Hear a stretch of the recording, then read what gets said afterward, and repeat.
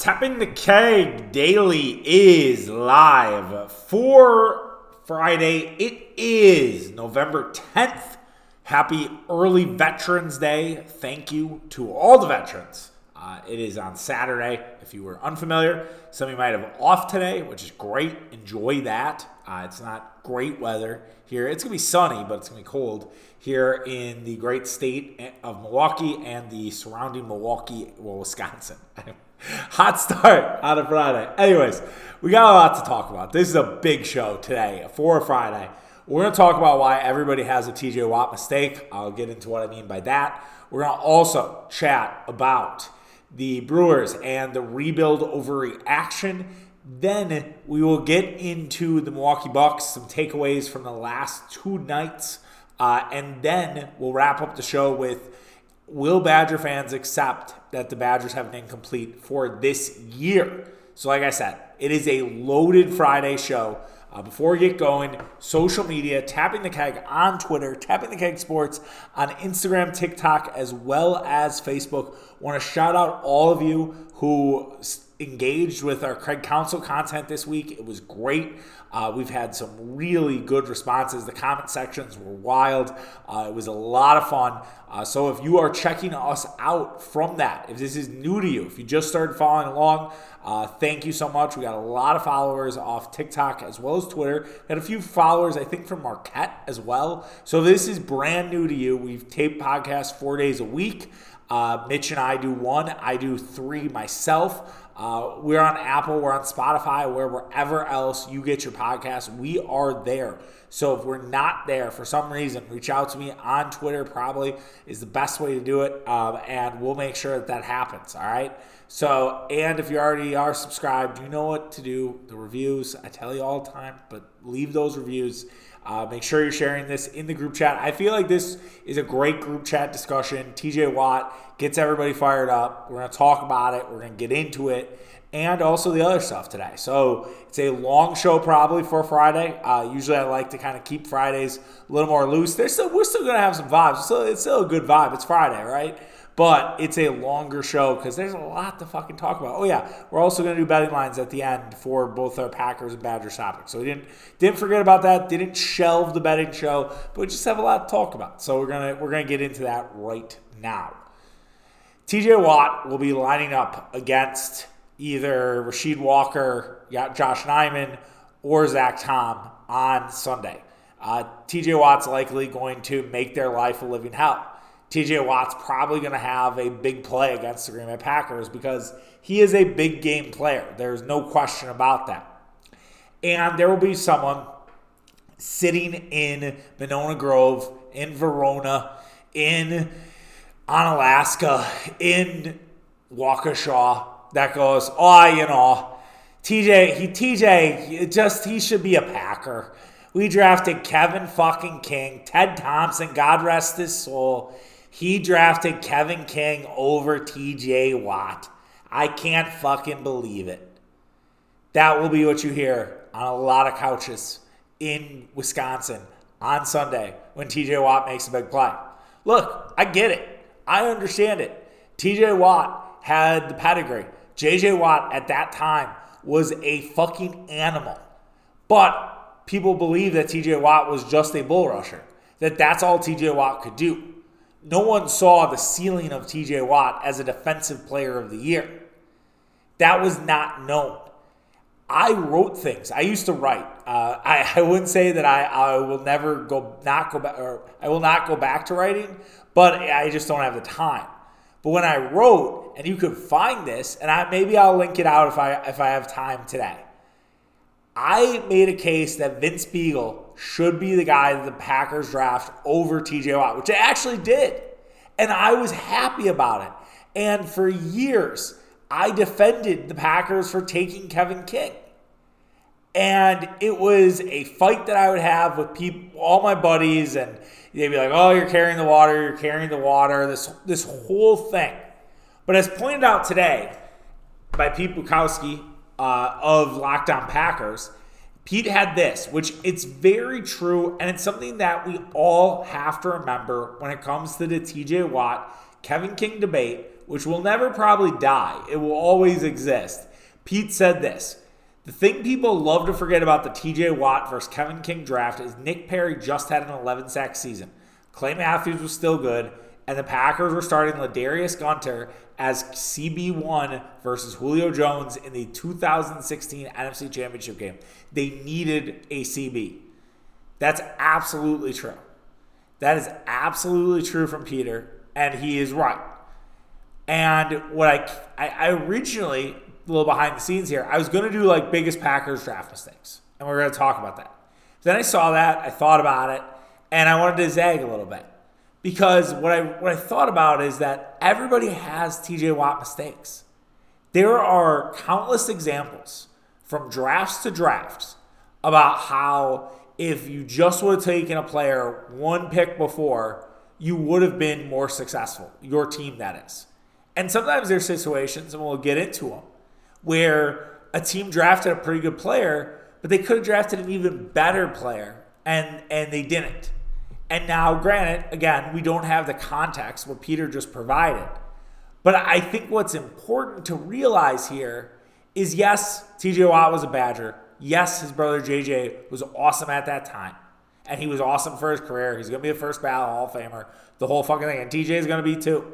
And it's an incredible family story about football. And you wish the Packers could have been part of that conversation. But they're not. You got to understand that this happens every year. Hell, if you watch that terrible Panthers-Bears game, which if you did, if you watch that whole game and you're not a Panthers or Bears fan, you deserve a goddamn medal. You deserve a beer. Like, you should get a free beer at the bar today. Like, that should be your goal. And if you watched it over Bucks Pacers, I am judging you if you're a Bucks fan.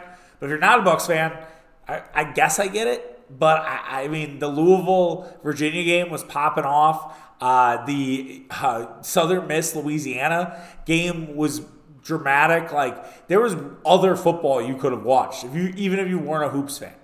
But anyways, that right there, there's a potential TJ Watt mistake.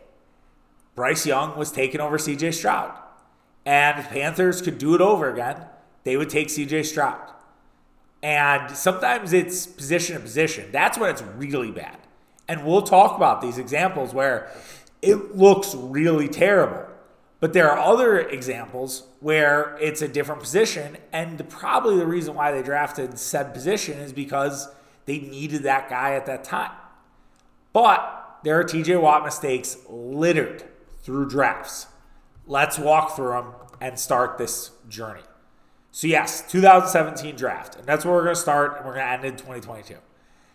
Packers could add TJ Watt. Bummer. You know who else could add TJ Watt? The Cleveland Browns.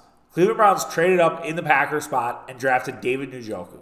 David Njoku is a everyday tight end, but he's not TJ Watt. The Atlanta Falcons could have had Tre'Davious White. They didn't do that. I won't always have who they... I should have added who they drafted. I only have what they could have. But the Falcons drafted someone else. They could have had Tre'Davious White. Tre'Davious White was a top corner, is a top corner for the Buffalo Bills.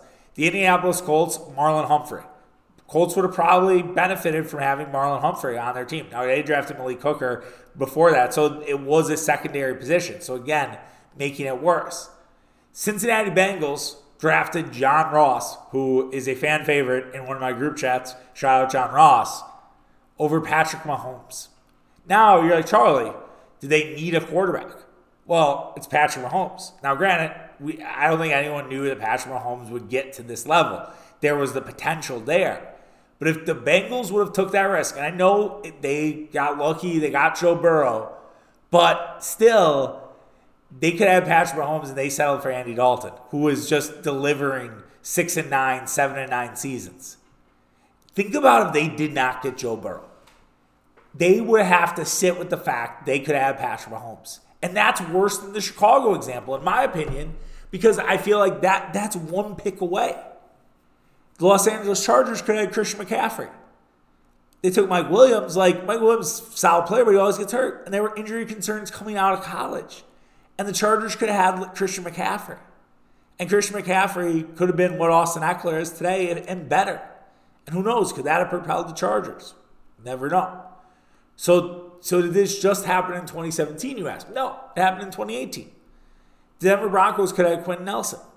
That would probably have helped their offensive line. This one's a little spicy because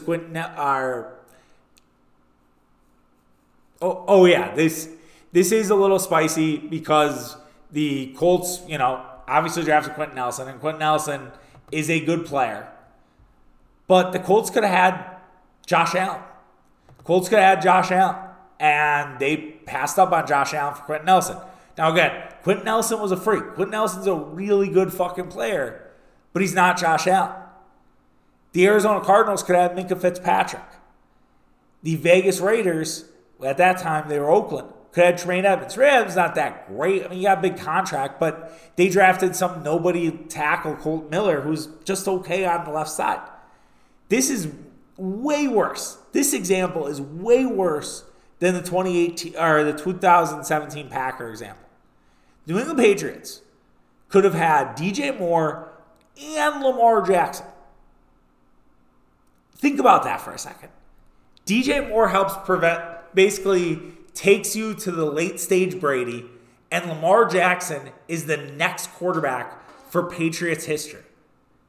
The Ravens, by the way, could have had Calvin Ridley, but they didn't draft Calvin Ridley.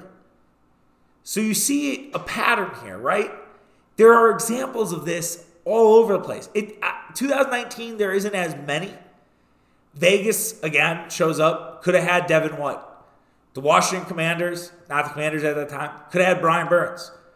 Minnesota Vikings could have had Jeffrey Simmons. Jeffrey Simmons, I know, had a lot of legal issues and whatever, but he's one of the best players in football.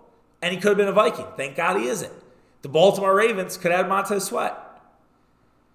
2020, obviously weird with COVID, and it was because the Lions could have had Andrew Thomas. Now, not a great left tackle, but he's better than Jeff Okudah. The New York Giants could have had Tua Tagovailoa. They drafted Thomas, who we just mentioned, but if you ask the Giants, would they rather have Tua or Daniel Jones on his massive contract? I know he just tore his ACL, but before that, even the case. The Raiders show up again because they could have had Tristan Wirfs. Tristan Wirfs is one of the best tackles in football. The Denver Broncos could have had A.J. Terrell. The Falcons, who drafted A.J. Terrell, could have had C.D. Lamb. This one is the worst example, though. This is the example that is worse than T.J. Watt. And even though they got to the Super Bowl and it didn't matter, and no one's going to remember it because it didn't matter, the Philadelphia Eagles could have had Justin Jefferson. They drafted Jalen Reagor, who's on his fourth team. He's with the Patriots now. And they drafted him over Justin Jefferson. By far, way fucking worse than what we saw with TJ Watt and the Green Bay Packers. T. Higgins could have been a Kansas City Chiefs member. Instead, they drafted Clyde Edwards-Helaire with their final pick. Let's go to 2021, which is just as weird as 2020. You had the Atlanta Falcons could have Jamar Chase. The Carolina Panthers could have Patrick Surtain. Carolina Panthers, again, with the Bryce Young show up, they drafted J.C. Horn instead. J.C. Horn, been an okay player, but he's been hurt a lot. The Chicago Bears could have had Micah Parsons. I know Justin Fields has shown signs of glimmers, but would you rather have Micah Parsons on this football team if you're the Bears? Probably, right? Monster of the Midway, the next great Bears defender. Tennessee Titans could have had Christian Darrisaw. Not a great player, but it was better than what the Titans picked. Pittsburgh Steelers drafted Najee Harris over Travis Etienne. That's a mistake. Jaguars, while Etienne's good, is Craig Newsom better? I don't know. I'll throw that one out. Packers show up again. Gregory Rousseau over Eric Stokes. And I think Murph and I were starting to do draft pods back then, we talked about Rousseau as a potential option for Green Bay. And the fact was with Rousseau was they just didn't know what his motivation was. Like, Rousseau started out the year, like the mock drafts had him as a top 5 pick, and he just didn't really have that great of a last year. And Rousseau's now come on, and he's a legit player for the Buffalo Bills. It took a little time. And I know Eric Stokes, part of the bust factor of him is the injury, and maybe at some point Eric Stokes comes back to life. And then Tampa could have had Tyson Campbell. who was Eric Stokes' counterman, which is another Packer misfire if you want to go down that path. 2022, I didn't have many. There are some at the top that are glaring. The Travion Walker over Aiden Hutchinson thing looks terrible. Derek Stingley over Sauce Gardner looks bad. Even though Charles Cross is all right, imagine Garrett Wilson with Seattle's offense. Takes out Jackson Smith and Jigba, but add Garrett Wilson with Tyler Lockett and DK Metcalf. Are you fucking kidding me? That's unbelievable. I know they needed a tackle. Again, that's the TJ Watt example, right? Like, they needed a tackle. They did not need a wide receiver. They had DK, they had Tyler Lockett. But you could have had Garrett Wilson. Detroit could have had Jordan Davis. Philly could have had Kyle Hamilton, who I know they drafted Davis. But the reason we do this exercise is because you should see that this happens every year. You don't want it to happen to your team a lot. The Packers are one of the only two teams that I had that happened twice. Patriots had twice in one draft, which I think is way worse. The Raiders were the top dogs with 3 times this has happened. The Ravens had it happen twice. The Broncos had it happen twice. The Falcons had it happen twice. The Jaguars had it happen twice. So it's not like something but I think we went through most of the NFL teams. I mean, I'd have to dig through it and see which teams were not mentioned in here. But it's just omnipresent. Like, it's not something that doesn't happen every goddamn draft. And while we can be upset that TJ Watt's a Steeler, why we can be upset that TJ Watt is not a Packer after being a Badger, and I know there are a lot of Badger fans that probably feel that way, it's not that big of a fuck up.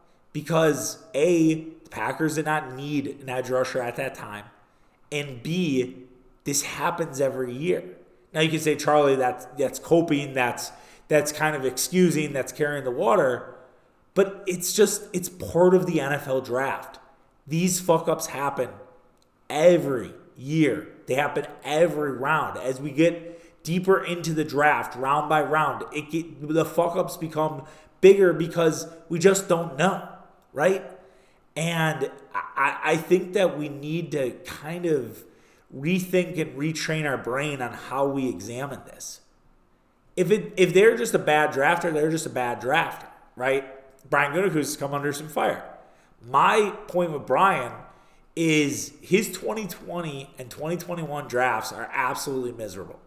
He did not figure out how to draft during COVID. He had no idea how to do it. And because it limited his ability to do the scouting, to have his teams out there, he fucked that up, and that's fucking up the Green Bay Packers. But then, coincidentally enough, his 2023 draft looks really good. His 2022 draft has some promise too. So that's where you're like, okay, it's kind of this line of demarcation. And so I think that we can all just kind of collectively look at this and say, let's put the TJ Watt thing to bed. He's never going to be a Packer. He's going to be a Steeler for life. He's part of the Steeler lore. And yes, it was a mistake, but this happens all over the NFL.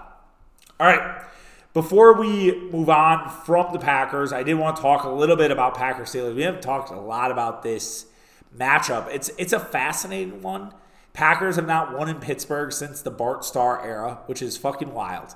Kenny Pickett seems to pull games out of his ass like no one's business.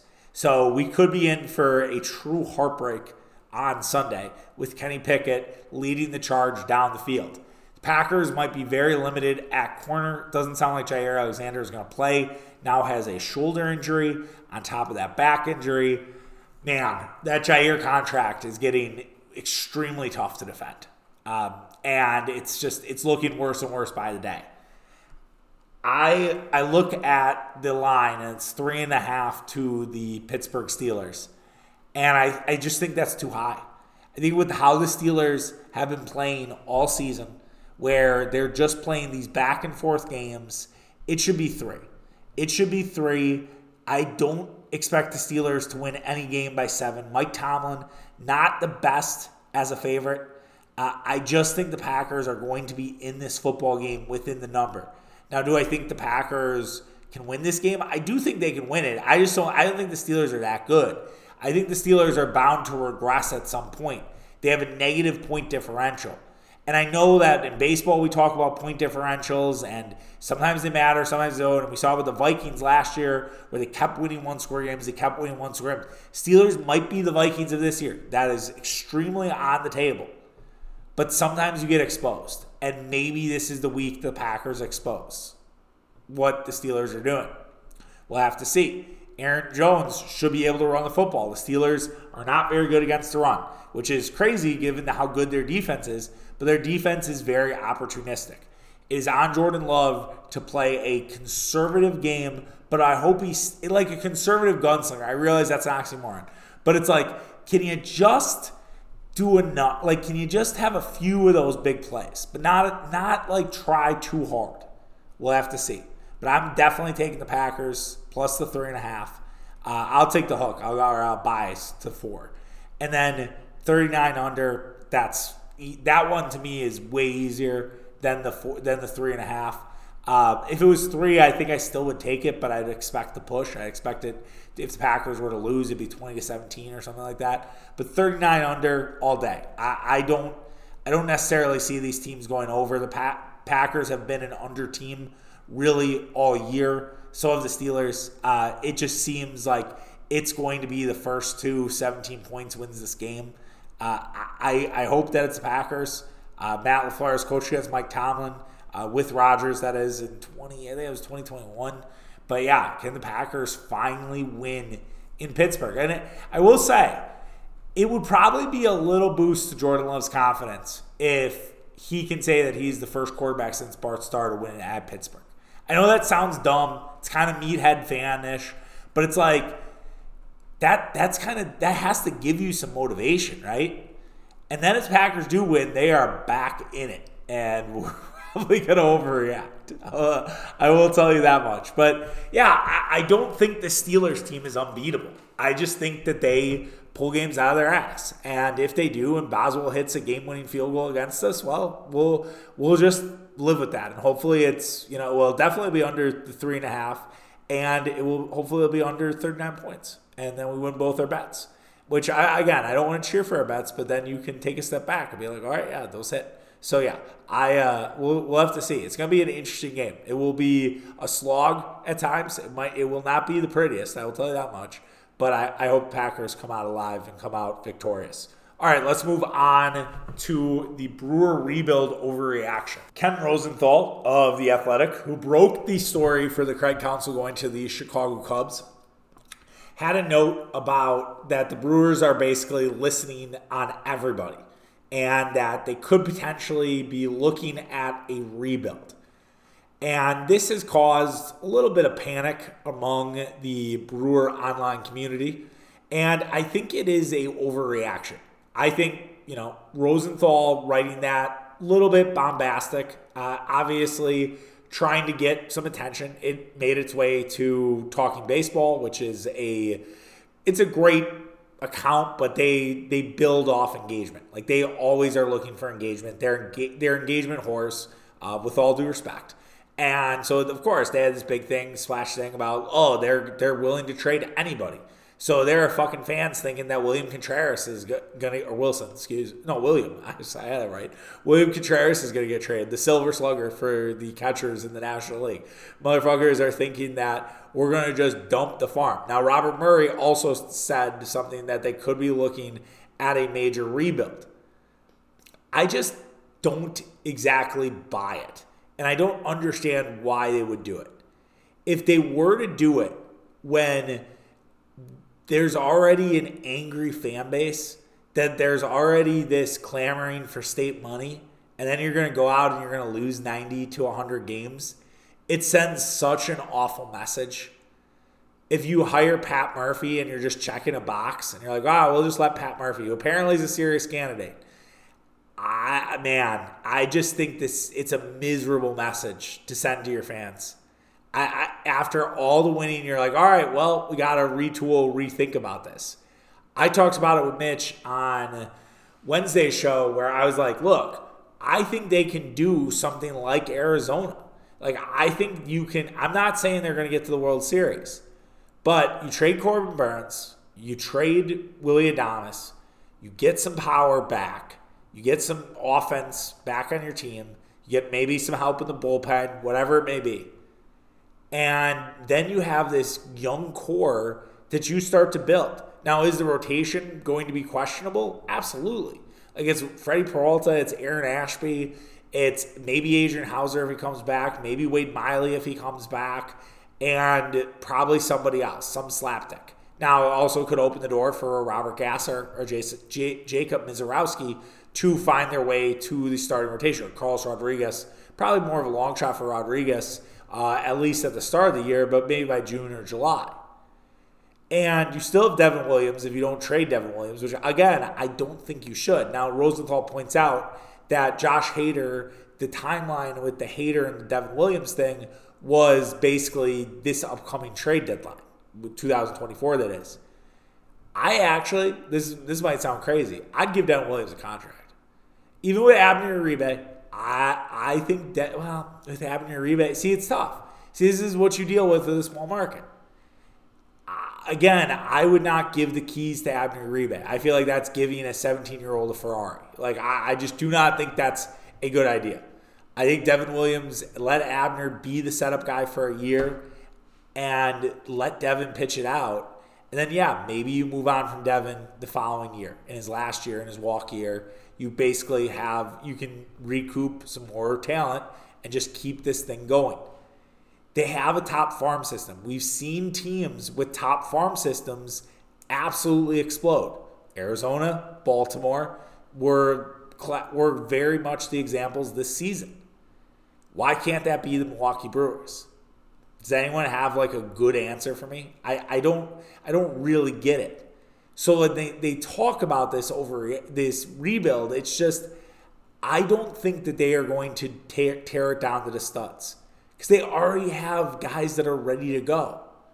Unless they really want to get extremely young. And if they get extremely young, I don't want fucking red-ass Pat Murphy to be the manager. I want a young guy in there. And I realize young guys have not been that successful in terms of getting to World Series. But look, if we're 2 years away, that's fine. That's fine to have that. If he's the bridge to a guy who's serious about World Series, fine. That's okay. I don't necessarily think anyone knows what the Brewers are doing. And I don't mean that in like a directionalist way, like I've critiqued the Packers in the past. It's more that I think the Brewers are keeping things kind of close to their vest. I think that there is not a ton of leaks. I think that they want to just sort of move in silence.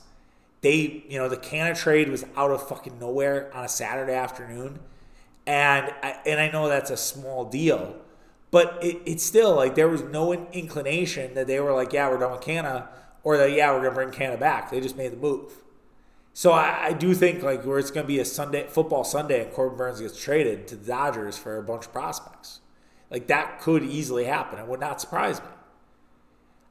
I just don't think we know exactly where the Brewers are going. I think number one is get a manager. Number two is then decide, all right, who matters on this team? Do we think we have a run in us with the manager we have and with the team we have? And do we want to compete with the Cubs? We talked about that yesterday on Tapping the Keg. You can listen to it. I think this idea that they're entering this like multi-year rebuild is just not possible. Not with the way that the fan base is in near revolt. I think that just would send a terrible message, and I don't think they are that far away. Could they be average this year? Trio looks awesome. He wins Rookie of the Year, and all of a sudden the Brewers are right back in the mix the following year? Yeah, absolutely. The other thing that I wouldn't sleep on, the Brewers have a lot of outfielders. You have Sal Frelick, you have Garrett Mitchell, you have Trio, you have Christian Yelich. Not going where you think I'm going. Are we sure they wouldn't be buyers and trade Garrett Mitchell or Sal Frelick? I like both players. Don't get me wrong. They're pretty similar, though. Would they trade one of those guys and get more pitching, and all of a sudden you've solved your Burns problem? You get a front-end pitcher, maybe has 2 or 3 years left. I do not know the name. Don't This is just me working it out in my head. And all of a sudden, okay, you've basically added your Burns. Now you have Peralta, you have whatever, player X. You have Ashby, maybe bring some guys back. Like, I just am not ready to believe that a rebuild's happening. And I know I did this with the Packers, and Charlie, you're just doing the same naive fan bullshit, and you're hurting yourself again. Yeah, probably, right? Like, this is probably where I'm going. That said, like, I just am not ready to buy into this, like, idea that it's going to be a rebuild because I just don't see it. I really don't. And so I am rejecting the idea of a rebuild. Are they going to reset maybe and trade Corbin Burns and Willie Adames? Yeah, probably. I would be probably in the 70. I think Willie Adames is 75%. I think Corbin Burns is 50%. If you wanted me to do a trade value, and I think one of Frelick and Mitchell is 25%. If you really want to get nuts, Matt Arnold has done some things that are unconventional so far in his tenure, and I think that's the last thing to keep in mind. The William Contreras deal, they were not involved. It was a deal between the Braves and the Athletics, and the Brewers just popped in and were like, "Hey, do you want Esteury Ruiz? We don't want him. We don't need him." "Oh, what do you want for him?" We'll take William Contreras. You guys don't seem to have a need for him. "Oh, yeah, we'll give you that. Because you're in Sean Murphy. Like, can we get Contreras? And then Oakland, can we get Piamas?" We're like, "Yeah, sure. He's a nobody." And then Elvis Peguero for Hunter Renfroe. And I know they got other pitchers, but like, he's done some things that are a little off the wall, and they've worked out. I'm not saying everyone's going to be a winner, right? That happens all the time with GMs. There are good things, there are bad things. But I do wonder, is he up to something a little bit? We'll see. We shall see. Got to get that manager first. We'll see if that happens sooner rather than later. I do want to say I was almost going to make this a full topic next week, but I had some people on TikTok, Tapping the Keg Sports, if you're not following along, tell me to get over it with Craig Counsell. I hate that. I hate that idea because I think that get over it. Be like, "Hey, get over it." Like, fuck off. Like, you get over it when you're ready. Like, if it sits with you for 2 weeks, 3 weeks, fuck. That's life. If you're done with it for a day, you flush it, cool. Like, it's part of being a sports fan. You don't necessarily get over shit. Now, we're going to talk about the Bucks here in a second. I'll get over the Bucks loss because Giannis dropped 54. I'm spoiling one of my takeaways, but that's okay. Giannis scored 54. Indiana is not a threat to me. I'll tuck myself in at night knowing that, and that won't keep me up. I'll get over that loss pretty easily. And Dame didn't play, and Chris was on a minute restriction. I'll get over that. I'm not going to just immediately be like, "Oh, happy-go-lucky," because I don't know where the Brewers are going. They're in flux. And that's kind of stressful. And so you put the blame on Craig Counsell. Now, am I somewhat over it by now? Yeah, I've made peace. That's different than getting over it. Making peace and saying, "All right, yeah, he's a fucking Cub. All right, cool. That was his dream job. Really weird, but cool, I guess." And now it's just trying to beat him every time out there. And yeah, it's going to be must-see TV when they all play. But had to get that out there. And we'll see if there's any moves made this weekend by the Brew Crew. Just spoke about it, but moving on to the Milwaukee Bucks. The Milwaukee Bucks had 2 games since we last taped against Detroit and Indiana. They were both 2-point finishes. The Bucks won 120 to 118, and then the Bucks also lost 126 to 124 against Indiana. I have a bunch of takeaways from this that stood out. We'll do Tapped Keg and Golden Keg for both games, why not? Takeaway number 1, the Giannis revenge angle is always a go-to. 54 points, 12 rebounds. He was incredible tonight against Indiana. Just an absolute masterclass, gets overused, but it was true cinema watching Antetokounmpo play basketball tonight. He was definitely one of those nights you're glad you're tuning in because he was absolutely dominant. The Pacers had 0.0 answers for Giannis. No, he could do everything, and the guy played with a chip on his shoulder after the ejection, which we'll talk about here in a second. Just loved what I saw from Antetokounmpo tonight. He's had a really great week. I understand he had the ejection, but he was on his way to another big, probably 30-point night. He had 30 against Brooklyn. So definitely a chance for player of the week as they have a fourth game here against Orlando on Saturday. But yeah, it seems like Giannis is kind of back to full strength, which is a really good sign. After the surgery, everything else, it seems like Giannis is really sort of hitting his stride, which is great to see. Number 2, Bucks salvage a 1-1 split with guys missing both games.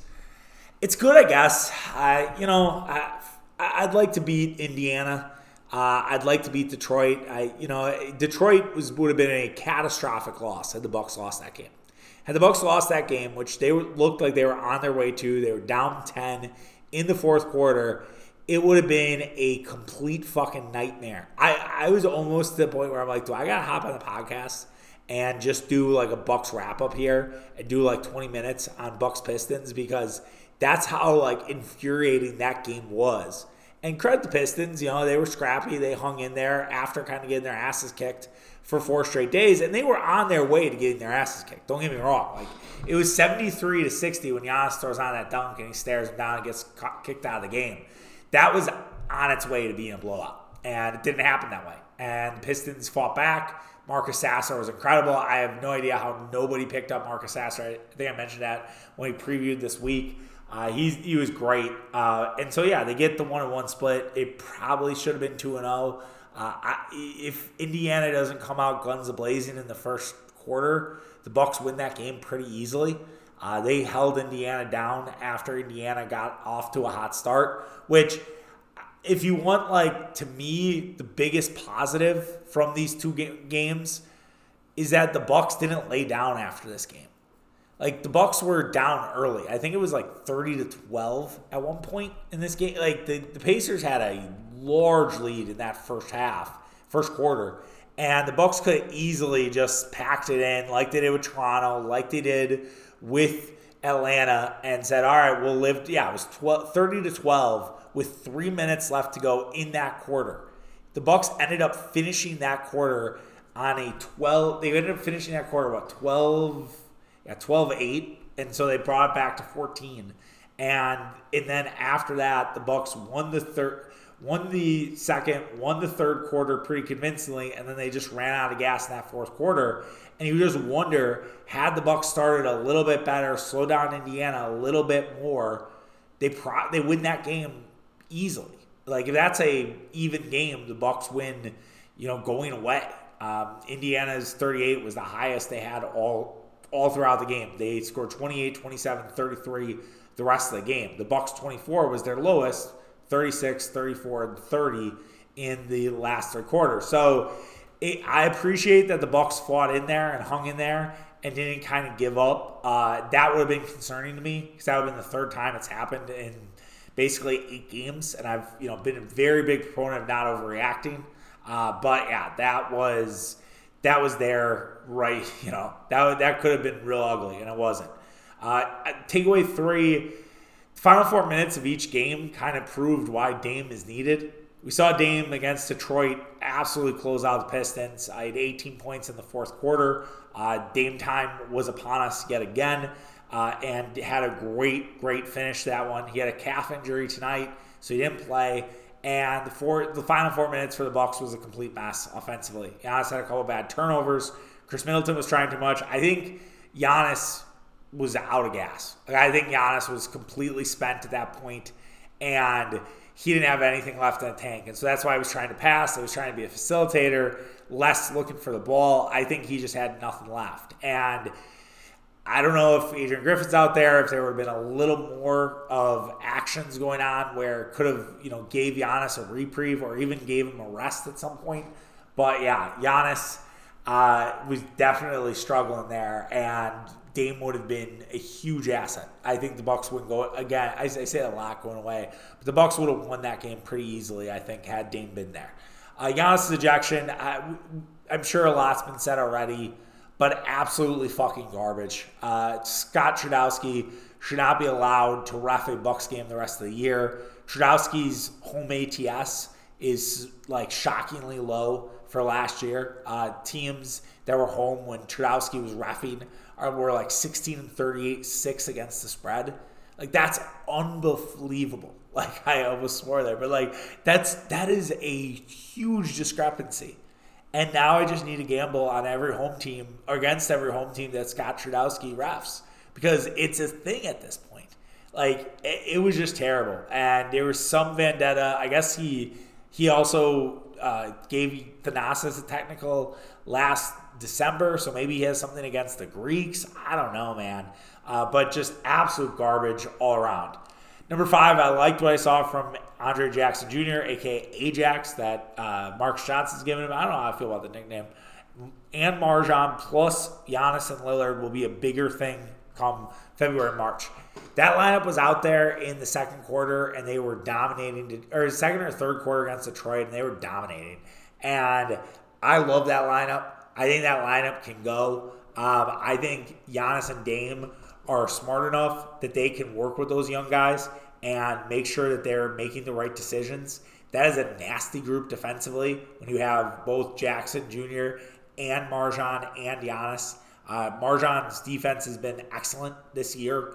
I think more Marjan minutes are on the way. I don't know when they'll pull the plug on Malik Beasley, but when they do, it's going to be Marjan. I think Dame Lillard and Giannis both love Marjan. So I think you're going to see that lineup become a much bigger thing come February or March. I liked what I saw from Chris Middleton. Can we take the minute restrictions off? Please. Adrian Griffin, I'm begging you, man. I've been in your corner, but it's time to get Middleton's minutes restrictions off. He was great today, 19 points. He had a huge second quarter where he basically brought the Bucks back on a personal 7-0 run. Really some vintage Middleton stuff, and that's really encouraging to see. 19 points overall on 13 shots. He missed, the classic. He misses the 3 to tie the game, and then he makes a 3 at the end to bring it within 2, which is just fucking brutal, man. That hurt. It's too bad he didn't make the first one. But yeah, really good stuff from Middleton, but the minutes restriction has to come off. I think once that comes off, I think then we can talk about the Bucks in a new light. And then once Middleton's kind of 2 weeks in, then we talk about him again. I really hope we're getting closer and closer to that Boston game in 2 weeks. I hope we have the minutes restriction off probably in the next couple of games. It would be kind of infuriating if we have it until December or something like that. Number 7, Brook was massive in the win against Detroit. Now, he didn't really play well in the Indiana game, but the Detroit game, he was incredible. He hit 14 points, 4 threes, hit a massive 3 down the stretch, had a huge block on Cade Cunningham. Really good stuff from Brook Lopez. And we've seen him now in 2 wins for the Bucks at home. So that's really good to see. And he's also a corner 3 merchant, man. Like, Brook has to find the corner. He's like a taller Sam Perkins. 8, do you believe in Indiana? I always kind of say like Dion now. Do you believe? No, I don't. Here's the thing. I like Indiana. Indiana's fun as fuck. Like, Indiana should get more ESPN games, get them on the TNT. Like, we need to have the Pacers involved. Indiana, obviously, the home or like the birthplace of is it the birthplace of basketball? I don't know. Indiana loves fucking basketball, so you know that they're going to get some good crowds there. They are awesome to watch, all right? They have no interior defense. They are an absolute sieve inside. Any team that has a little bit of size, which is Boston, which is Philadelphia, which is Milwaukee, they are going to get absolutely torn apart. Now, what would be interesting with Indiana, and I don't know how it would all work, you guys who would do trade machines, wouldn't they be kind of a sneaky Karl Towns destination? And people have been looking to trade Karl Towns for a while now. Wouldn't Karl Towns make some sense with Indiana? And you're like, well, isn't Karl Towns Miles Turner? He's bigger. Like, I don't know. He's not exactly a great interior defender, but wouldn't Karl Towns be a better option than Miles Turner? And wouldn't Miles Turner actually fit better for what Minnesota's doing? And I'm sure there's other pieces you could throw around in there. That kind of seems too easy, right? Like, am I dumb on that? I don't know. You guys let me know. I thought about that just on the fly. But anyways, yeah, my Indiana, like, I think Indiana, I had them in the play-in. I think I had them the last team in the East. And some guy out of the blue, just some Pacers fan was like, you have Indiana way too low. And I'm like, my team I'm kind of riding with is the Pacers. But I feel like Indiana and Orlando lost by 1 tonight to Atlanta. Atlanta's another team I kind of had too low. Like, the East is a little better, I think, than people make it out to be. The Wizards are dog shit. No one should lose to the Wizards. Hornets are, they have moments, but they're kind of, if they play a bad team, they're not always into it. Good teams, they kind of get up for. They're a mess, but, like, you look at it, it's a little deeper than I think people thought it was. And the Knicks, I don't know, are the Knicks as good as we thought they were? I'm not sure. Some people are already calling the Pacers the Kings of last year or this year. I think that's a little bit aggressive. But, I mean, that's just the world we live in. I mean, fucking college basketball is like, is JMU the Florida Atlantic of this year? It's like, we're 2 games into the goddamn season. Like, yeah, they had 2 great wins. They beat Michigan State. They beat Kent State on the road. Like, those are good wins. But, like, let's calm down, man. I just hate it. Like, I hate the sensationalism that is through all of sports media at this point. It's ridiculous. And they want to bitch about Barstool, talking about gambling on their college basketball stream, which is their invitational, whatever. I don't need to get into that. Number 9, Malik Beasley continues to struggle on the defensive end. Man, Malik Beasley's bad. Like, I don't know. I was all in on the Malik Beasley train. He can hit threes. And he can get to the lane a little bit. That's all Malik Beasley can do. He is all offense, man. And you combine him with Dame Lillard, and it's nasty. So they have to figure something out with that. And I don't know when they'll figure it out, but hopefully sooner rather than later. And then lastly, Orlando on Saturday, 3 games in 4 nights. It would be awesome to have everybody. It would be awesome to have Chris. It would be awesome to have Dame. The Magic are coming in, though, and they had played at altitude in Mexico City. Pretty tough game against Atlanta, where it was 120 to 119, so a ton of scoring. It should be an interesting matchup with the Magic. The Bucks matched up well with them last year. Giannis, again, he's too big for them. They do have Jonathan Isaac now. Jonathan Isaac did not play last year because of injury. So it'll be interesting to see if Jonathan Isaac is enough to slow down Giannis, because they did not have enough size to compete with the Bucks last year. Even though they have bigger guys with Banchero and Wagner. It's like Wagner. Wagner. They just could not hang. So it'll be interesting to see with that. Also, will be fascinating to see. We have a Friendsgiving on Saturday, and Mitch will be there. I'll be there with Mitch. How will Mitch try to get Bucks Magic on the TV? It is a college basketball house or college football household. Badgers are playing at 2:30. We're going to talk about that in a second here. And how does he get the Bucks on the TV? Does he even try? Does he go for putting it on his phone and it's just on his phone? I don't know. It's going to be interesting to see how Mitch navigates that. I feel like you could get Bucks Magic on after the Badger game's over. So you probably missed the first half. I don't know. I think that would work out. Speaking of Badgers, let's wrap up today's show with them. So I think, we talked about it on Monday's show about how I just didn't understand the vitriol for the Badgers, that, they were missing their quarterback, they're missing their running back, they're missing one of their top wide receivers. And I just felt like it was unjustified. I felt like Indiana is not a good football team, but they've kind of found something here in the last 2 weeks. And they have an outside shot at making a bowl game. They have an outside shot at maybe saving Tom Allen's job. I don't mean to recap what I talked about Monday, but if you missed it, like that was sort of the genesis of it. So now what I'm wondering is it acceptable that the Badgers kind of have an incomplete grade on the year if Braylon Allen is out for significant time? That's the part. That's kind of the asterisk of it. if Braylon Allen misses today, and he misses, or on Saturday, excuse me, and he misses Nebraska, if you miss 3 games of the season, that is nearly the NFL IR example. And I just wonder how you can quantify that for Wisconsin when Chez Mellusi also is out with an injury. The Badgers continue to have the cupboard bare. Isaac Rendo is running all over for Louisville. And Zach Halpern was like, oh, it'd be great to have him. Well, guess what? You didn't do a good job keeping your guys happy, like Rendo and Nikita Watson, who I don't think is having that great a year at Washington State, but you get the idea. It goes back to the cupboard being bare. And so that's why I don't know if I can give a grade to Wisconsin, because I just look at them and I say, all right, this is a team that continues to be in flux, that has not necessarily had a consistent sort of everyone all-in roster for the entire year. They've battled a ton of injuries.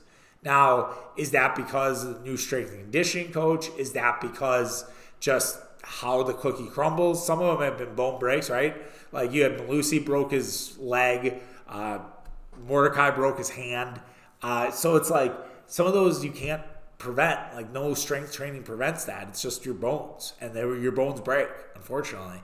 And so I don't think that there needs to really be a label to Luke Fickell's first year. I don't think it's really going to be a positive if the Badgers win out and then they win a pretty good bowl game. I could see that being a pretty solid year. Their over would hit for the year. If they lose out, I think that would be kind of a red flag, because I do think you have 2 games at home. You should take care of business. I think the Gophers are really bad, and I also think that should be a motivation game after they've had the axe for 3 straight years now. Like, you got to show up for that. So I do think like there is a way where this could go sideways, but I really look at the season for Wisconsin as incomplete. I don't think we've seen the true version of the Badgers.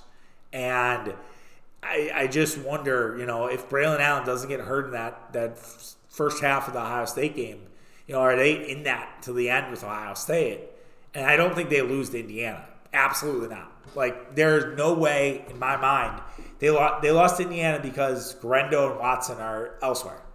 And they lost because Paul Christ could not recruit running backs anymore, which is like the bread and butter of Wisconsin football. So I don't know what to tell you. I just look at it like there should be incomplete on this, especially if Braylon Allen's going to miss more time. Let's run through the betting lines quick, and then we'll get out of here. The Badgers are 10.5 point favorites against a scrappy Northwestern team. Northwestern just took Iowa to the death. It was 10-7. They beat Maryland the week prior. Back-to-back road games for Northwestern. Northwestern's kind of found something again, getting rid of Ben Bryant and going with their other quarterback. I am not touching that spread. That is a pure, unfiltered. I can't say the word, so I'm not going to try. I almost tried again. That's a complete stay away. 10.5 is way too many points. If you are someone who roots against the Badgers, maybe you're a Marquette fan, might be one you might want to take. Brendan Sullivan's the name of the guy. So I am not touching that in the slightest. No thank you. The under, though, at 42.5, I'll take that. I think it's going to be a low-scoring game. Wisconsin and Northwestern's usually a dogfight. 4 of the last 5 have went to under 42. You look at some of the games that they've played. 2 of the last 3, Nebraska was 17-9. Iowa 10-7. The last road games, it has not been pretty for Northwestern on the road. So, yes, I think Wisconsin wins. I just think it's a little closer than that 10.5. So that's why I'm recommending a stay away for the people. All right, that does it for today's show. We will be back Monday. We'll recap Packers Steelers. We'll talk Badgers Wildcats. Probably talk some Bucks Magic. Get ready for next week for the Bucks. And we'll also maybe talk about Marquette. They play Ryder on Friday. So, yeah, a lot to talk about. And we'll be there for you on Monday. So we'll see you then. All right, take care, guys. Thank you again for all the support. Much appreciated. And we'll see you Monday and on the socials all weekend. All right, take care. Peace.